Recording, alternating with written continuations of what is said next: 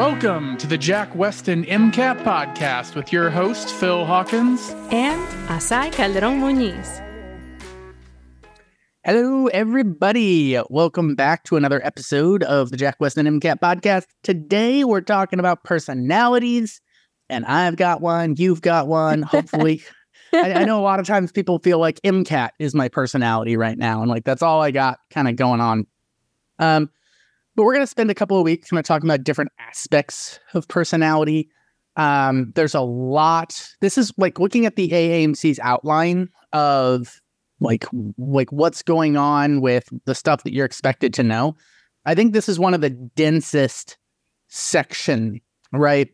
Like sections of what the AAMC is expecting you to know. Because there's a lot of stuff here about Freud and humanists and behaviorism and social constructive or social cognitive like perspectives. And there's just a whole lot of different stuff here.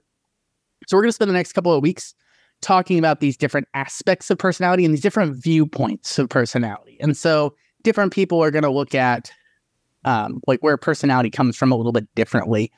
And I feel like we should just start with Freud because that's like, that's kind of, I feel like just the default is like Freud is so big and all over the place and everywhere. And so it makes sense. We should probably like start by looking at Freud's view of it. Absolutely. And taking a step back to think about what name we give to the thinking of personality and the theory that Freud specifically prescribed to. And that was the psychoanalytic theory. So the psychoanalytic theory, we talked about Freud for 2 episodes about a month ago. But the psychoanalytic theory is all about how our behavior is ultimately coming from different components of our mind. We have the conscious component of our mind. We have these components that are subconscious and some that the unconscious specifically, that we don't access. And so ultimately, a lot of who we are is the result of all of these coming together, having different connections and interactions. And ultimately, our mind is trying to minimize the conflicts between these. And so, as we talked about with Freud, we had the psychosexual development, we had the id, the ego, and the superego. And so it's all about how our conscious, that preconscious, the unconscious melt together to make each of us individually. Yeah. And just to be clear, there's a lot of stuff going on with Freud. Like we talked about Freud in like 2 episodes, like a month ago.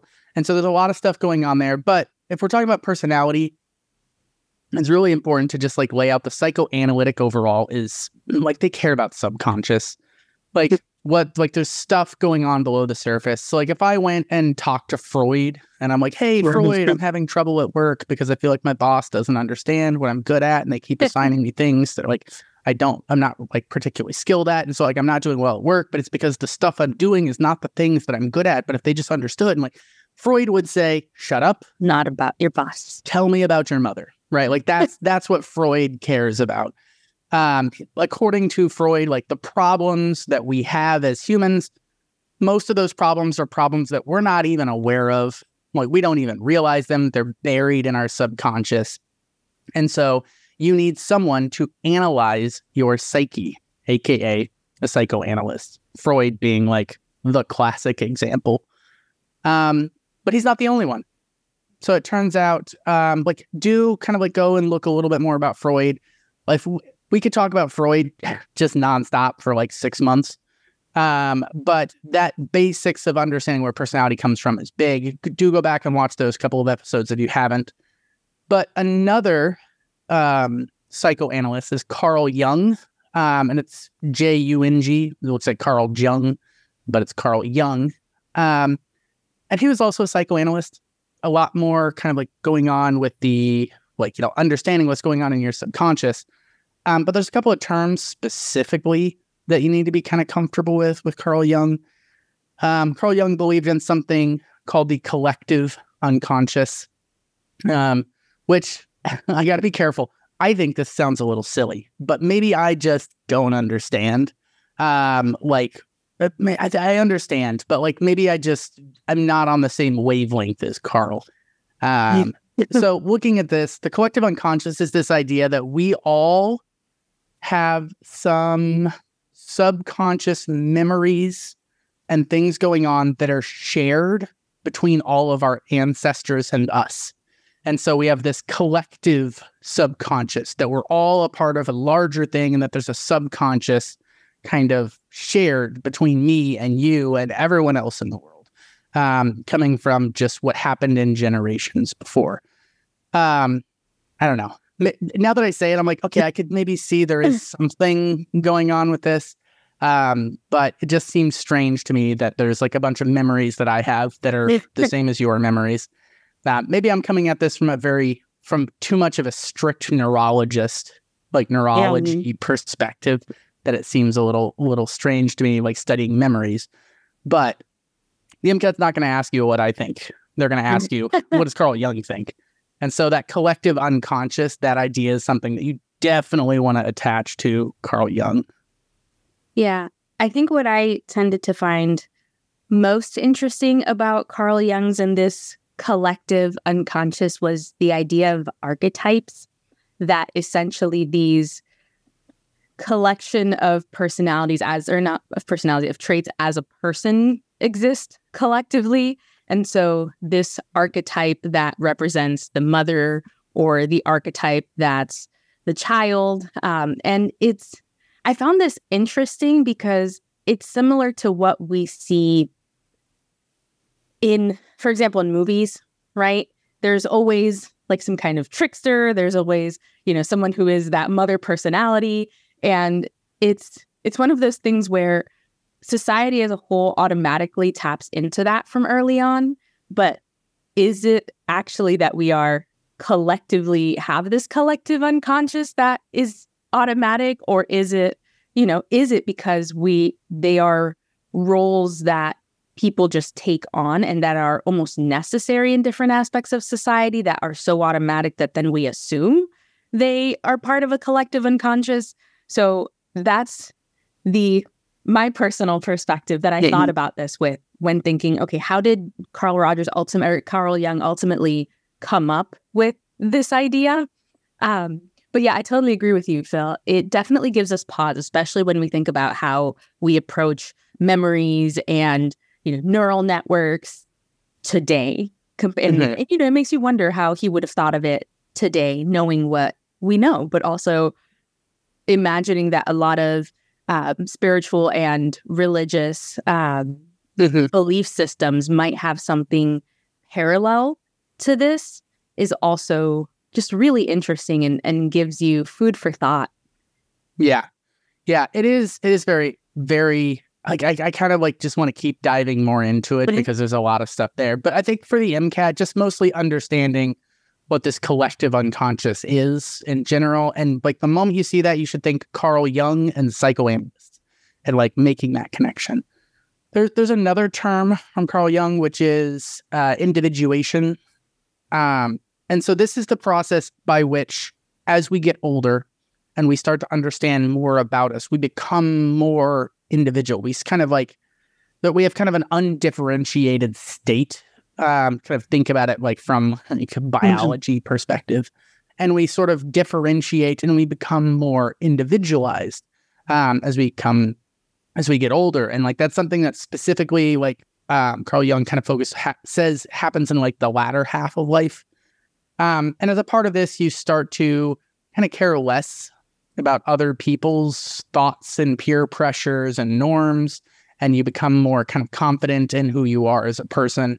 But all of this is kind of happening. Once again, a lot of this is based in this subconscious realm. And so you just kind of become more comfortable and more willing to differentiate yourself and come into being as who you are, specifically as an individual, separate from everyone else.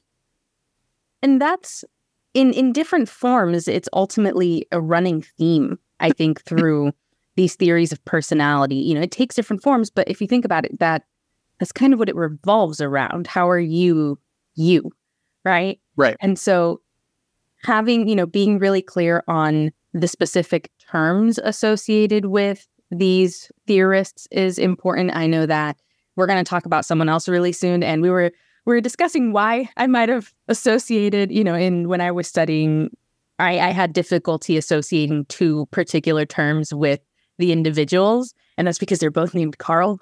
That is a great observation. But kind of moving on to the next theory of personality that we have, it's the humanistic perspective.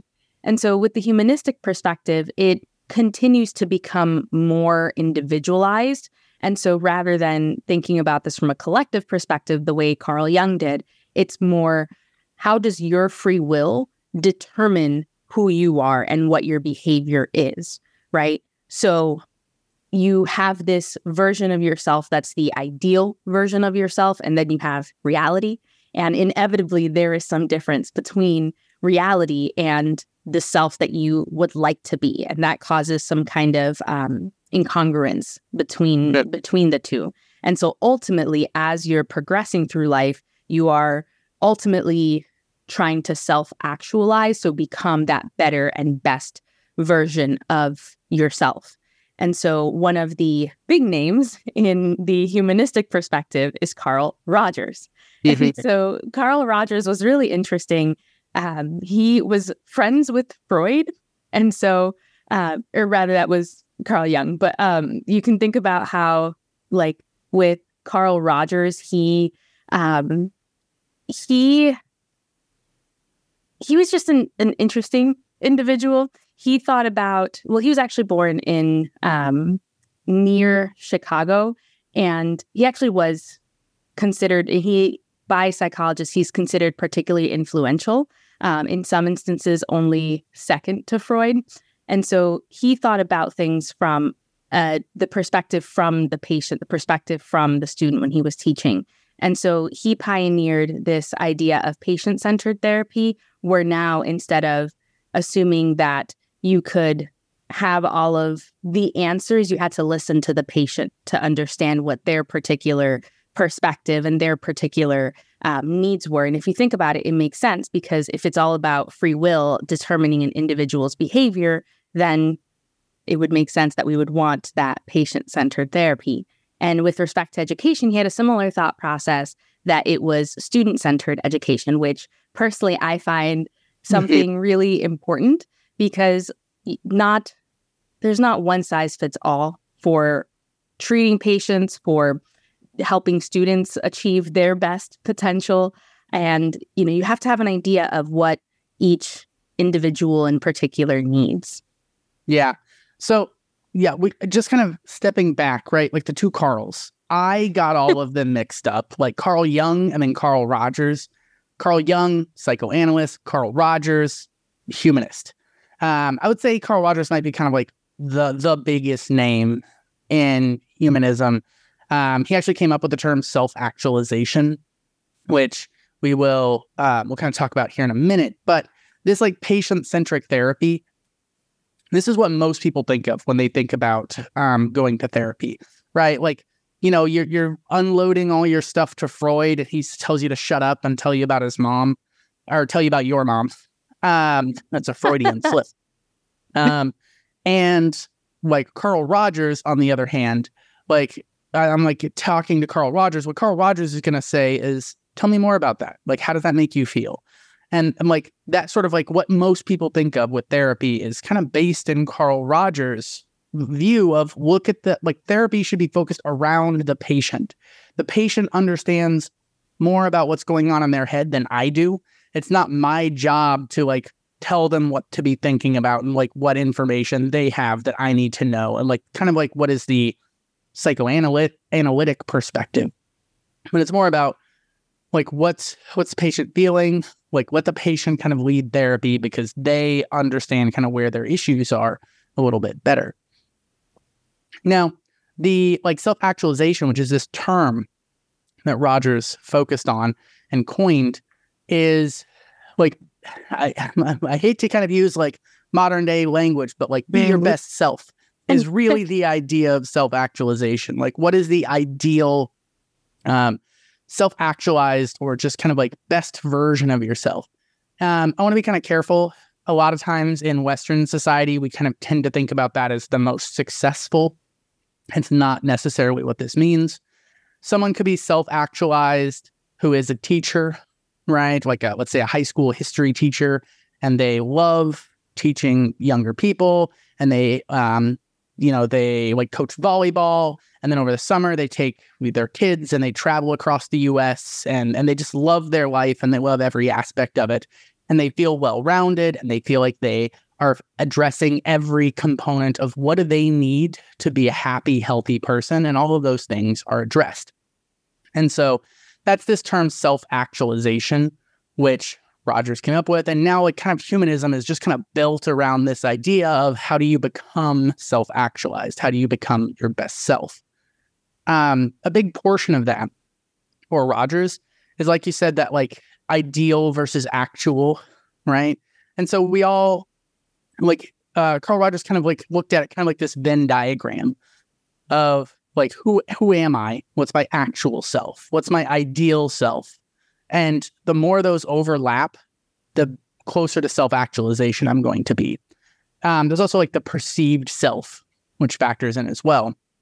So, for example, if I want to be a very charitable person, that's my ideal self, and I'm not actually super charitable, then I'm going to start to create some dysfunction because I don't have this congruence where like what I want to be and what I am are not overlapping well.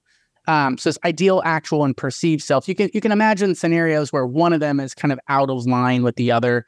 Like, I want to be a very honest person. I actually am an honest person, but I don't see myself that way. Like, that's a problem where my perceived self isn't overlapping, or it's not incongruent with the rest of the kind of circles there. And so he's focused a lot on just kind of like understanding like how to overlap these, and that leads to self-actualization. And without that, you have dysfunction. And so basically you're not approaching that self-actualization. There are two phrases that I frequently use, and you've definitely heard me use these, that I think actually align really well with the humanistic perspective. And it's that it's about progression and not perfection. Mm-hmm. And that a weakness is just a strength you haven't cultivated yet. Mm-hmm. And it really is all about self-actualization, becoming your best self. And a lot of times I apply it to the MCAT specifically. But as we're talking, I was thinking about how, like you were saying, it's something that is deeply ingrained as in our society as something to aspire to and something to strive to. Mm-hmm. And so that just kind of stuck out at me while you were chatting. Yeah. And I really like that this self-actualization is more focused inward than mm-hmm. outward. It's not necessarily about achieving certain things or reaching certain goals or things like that. It's about like how you view the world and how you interact with the world. And that's more where self-actualization comes from. I feel like, at least speaking for myself, I've been in a lot of places where, okay, now we're getting like real. I've been in a lot of places in the past where I'm like, okay, once I get into med school, once I finish med school, once I, do this or do that, then I'll be happy. And so Rogers kind of flipped that a little bit and says, okay, it's not about what you're achieving. It's about how, like, what's going on as you're achieving. It's about what's going on with you. And so I like to think about that a lot more as becoming just a happier, healthier human. And it's more about how I'm approaching things than what I'm getting done. And I know that is something that is probably hard for a lot of people who are studying the MCAT. And like, I'll be happy when I'm done with the MCAT. I'll be happy when I get into med school. I'll be happy when I finish med school. And I think, we talk about this a lot, but this process that all of you guys are going through, you need to approach it more as a marathon than a sprint. And you need to make sure that how you're approaching this is a way that is sustainable and you can be happy while you're doing it. Because I have definitely been in places, and I know a lot of people have out there, where their like approach to being happy is based on like achievements rather than like what's going on inside them. That is, I don't mean to unload there, but that's something that I think is really important about the Rogers perspective is about like what's going on with you rather than achieving. Exactly. I just want to echo. Yeah. We so often focus on the end goal and the end product, and we forget that there's a whole process that you still want to be able to enjoy life while you're going through that process. You don't want to have to wait until you're, 45, 50 and practicing. Or for some folks that started medicine later, even later than that, to be happy. I think this next person that we're going to talk about is a name that I think virtually everyone who's listening to the podcast probably has heard, and that's Maslow. And I think that he takes it a step further. So now it's not just a matter of, okay, we are aiming for self-actualization and, trying to think about the best version of ourselves, so to speak, and thinking about that societal connection. But what do we need in order to be able to achieve that? And so he had this hierarchy of needs, which finally we have something that is aptly named. I know in the sciences that is not always the case. And you and I have had conversations about that. But in psych, there tends to be a lot more name it as it is. And some of this will hopefully be intuitive in terms of what needs are at the bottom of our hierarchy, and at the bottom of this pyramid, they take up more space. And so starting off, the most important and basic needs that we have as people are our physiological needs. And so these are going to be food, these are going to be sleep, shelter, sex, and you kind of can't progress as a person or society, according to Maslow, without these. And I think the food, the shelter, being able to sleep. We had a recent podcast episode we had 2 on sleep. And so we talked about how incredibly important it is to be able to function as human beings, especially to maximize our functioning as human beings and as students. And once you have this need met, once you have those physiological needs met, you can start thinking about the next set of needs that you have. And after having these basics, you need safety. You have to feel safe in your home, in society, and you need that security to really help you grow. And so thinking about your environment and your physical body, this is where you as future physicians will come into play with also helping patients secure their health. And this is the next step and the next level. And after this, we start getting into the more mushy aspects of the hierarchy and our needs. And that's going to be feeling like you belong. And this is something that I think is where, personally, I think we spend a lot of time on. And we've had other podcast episodes where we talk about connections. And this is going to be an aspect where we need to feel loved and having friendships and focusing on intimate connections, which should hopefully ring a bell as well. And once you have, that sense of belonging and that you are meaningfully a part of a group, then you start focusing on your esteem. And so this is going to be your confidence. Where do you fall in society? How do you see yourself? What's your status in society? And theoretically, once you have felt like you are confident in your status and have good confidence, then you can move on to finally self-actualization. But without all of these other layers, you can't be self-actualized. You can't have met your full potential, which in some way makes sense, right? Because you need those physiologic needs. You've got to feel safe. If you don't feel safe, how are you going to be your best self? If you don't feel connected to other people, how are you going to be that best self? And thinking about where you stand with other people. And I think this is why, I'm going to get into a soapbox. I will let you chat before I do that. No. Yeah, I think it's really important. Like the fact that this is a pyramid, the focus on this is like, if you were going to build a pyramid, you can't start at the top. You have to build from the bottom up. And so you have to take care of these lower things. And the lower things, like you said, food, shelter, like physiologic needs before safety. I know it sounds like weird. Like why would somebody like attack a rhino with a knife, right? Like that would never be something you would do unless I was starving. Like I might actually try to do that. If I was going to I'm going to die if I don't do this. I might die if I do it, but I'm going to definitely die if I don't do it. Then all of a sudden you will start to take more risks, right? Because your physiologic needs are more important than safety. Because if your needs are not being met, then all of a sudden you might act unsafe. I think about this sometimes with patients that I see or people in the real world doing behaviors that I'm like, okay, why would they do this? Why would they do, this or that or different things? And a lot of times we see, and criminality is more often happens in the lower classes, lower socioeconomic classes. And I think it's just because it's hard to meet your needs in that socioeconomic status. And so I might get injured physically if I rob a store. But if I'm I don't feel like I can afford a house. I can't afford rent. I don't have anywhere to live. I don't have enough money for food. I don't have enough, I don't have shelter. That's all of a sudden, making those risks makes sense, right? Attacking a rhino with a knife, right? You might get injured. You probably will. Robbing a bank, right? That you're probably going to get injured in that case. And it's at the very least dangerous.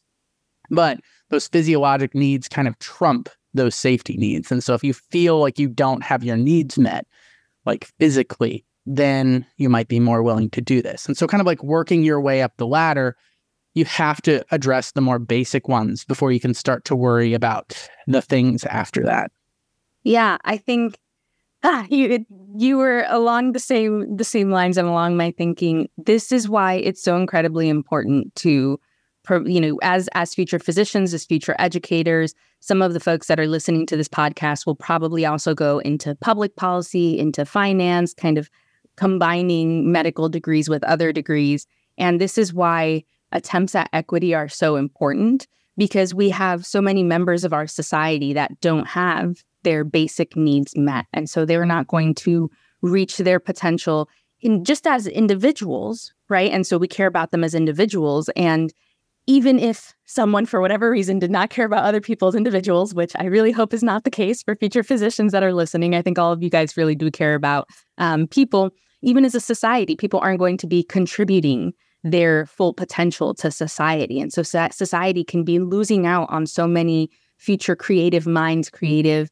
opportunities and opportunities for growth. And so if you think about, any of the major advancements recently, AI, what if the people that started building AI, had not had their basic needs met? And this is now a whole field that is erupting with, yes, moral questions and also possibilities. And so just thinking about that is incredibly important, and working towards that is incredibly important. Having empathy for your patients. Maybe they're not taking their medications because they can't afford their medication. That's exactly what I was thinking. Yeah. And so I've seen this so much, and it's so frustrating where someone will say, oh, well, they're just being non-compliant. And it's okay, have you asked why? Mm-hmm. And that why question might be the reason that they get connected with a social worker. They get some of those basic needs met, and you turn around not just this individual's health, but maybe they're, the breadwinner for the family. And now you've just changed a whole family's, projected outcome. And we can have so much more impact than what we realize by asking questions like why, by having that curiosity. And so I just needed to say that, because I think it's so important for the folks that are listening who have, our listeners have empathy. Our listeners have that curiosity. They wouldn't be listening to this podcast if they didn't. They wouldn't be trying to be future physicians if they didn't. So kudos to you guys, and let's be the change. That's I was actually thinking the same thing with the non-compliance. It's very frustrating when you're just take the meds, right? I prescribed you the medications. Just take your medications every day is all I need you to do. And you won't do that. And it gets really frustrating for you as a physician, because I am trying to help you and you're just not doing it. But imagine if there's somebody who hasn't eaten today and they're not sure where they're going to sleep tonight. That's a bigger concern for them right now than their blood pressure. Yeah. Right. And so they're struggling to figure out where to sleep. And that's a much bigger problem in their daily life. And so they're focused more on addressing that more underlying need. Or somebody, maybe not, somebody who has housing insecurity, like somebody who is like, let's say a parent and has multiple kids, but they're, like you said, they're the main breadwinner. All of a sudden they get an illness, which means that they might lose their house and they might do like, because they can't work and like things are kind of changing. And all of a sudden they're like, I'm not sure I'm going to have somewhere to live. And I'm more worried about that than I am taking this medication or like adjusting my diet or exercising more. And so that's something to just kind of think about. As physicians, honestly, we're probably not going to be suffering from like, oh, I don't have a place to sleep tonight, right? I can't afford food. I can't get food. Like that's probably not a problem for a physician. But just like you said, kind of like keeping that empathy and understanding that not everyone has that same level of security that you feel like you have. And so it may be harder for them to become like just getting to the safety perspective is sometimes a win for a patient, getting past those physiologic needs, let alone getting to self-actualization. So part of this is like your job as a physician to help these people kind of progress in this pyramid. Absolutely. Yeah, I do want to kind of take 1 second. This isn't a humanistic view, but it is another term that shows up on the MCAT that sometimes gets twisted up with humanism, and that is the life course approach. So I want to be clear, this is separate from humanism and psychoanalytic perspective, but I think that there's some similarities here. So the life course perspective is when you approach a patient or a person by looking at their entire life and kind of like what's going on. So different people are going to be going through different things at different times, right? There's not a lot of like the problems of somebody who's 15, like across society are all like there's some similarities, but like in what 15-year-olds are dealing with versus 70-year-olds. They're all dealing with some kind of different stuff going on there. And so like looking at like somebody in stages of their life and like what's going on with you at this stage. Now, what's interesting is it's not just about like age brackets, but kind of like what things have happened, right? Like if COVID occurred when you were in elementary school, that's different than if COVID occurred when you were like working as you're in like your mid-20s, or COVID occurred when you're a parent. Right. And so like factoring in COVID into this, or like sociological events or like societal events, like how are they affecting this group and then that group and then this group, and understanding that like the life course approach is trying to approach people and understanding what's happening across their entire lifetime, both from a societal view, from a social view, like what are the individual things of what's going on with their parents. But also just like across ages and like understanding all of those things and building all those things together. A humanist like Rogers or Maslow would say that these things are important to address to become self-actualized. Freud would say like, oh, okay, well, COVID is going to cause certain subconscious like effects that people aren't aware of in like little kids. And so everyone, all the different personality theorists here could incorporate the life course approach into it. But because of like understanding, kind of like looking at someone as an individual and understanding like what things are happening like in their lifetime, that's kind of almost, I would say, a more humanistic approach, because you're looking and approaching people as individuals, is something you have to want to be careful for. And I just wanted to bring up that life course approach because a lot of times students kind of get that twisted around with humanism. And I don't want students to have that happen. So keep in mind, life course approach is something a little bit separate, but it is kind of related to that humanism where we're looking at people as individuals, as an accumulation of different events and things that have happened over their lifetime. All right. Well, we're going to talk more about some of these other trait perspectives, or some of these other perspectives on personality, trait perspective being probably the next one we're going to talk about. Because there's a lot of different people's views. Like we've just talked about psychoanalysts and humanists, and it turns out there's more than 2 branches to psychology. So you can look forward to that over the next couple of weeks. And I do think like keeping in mind the ones that we've talked about and kind of building on those and connecting it to different things is something that'll be super useful. So hopefully you guys are enjoying this. I do want to throw one last pitch out again. If you guys have any questions or comments, please feel free to email us, podcast@jackwestin.com. We'd love hearing from you guys. But other than that, you guys have a great self-actualized day. And don't let yourself get too focused in on like achieving certain things, and kind of approach things from a marathon perspective so that you can be sufficiently self-actualized.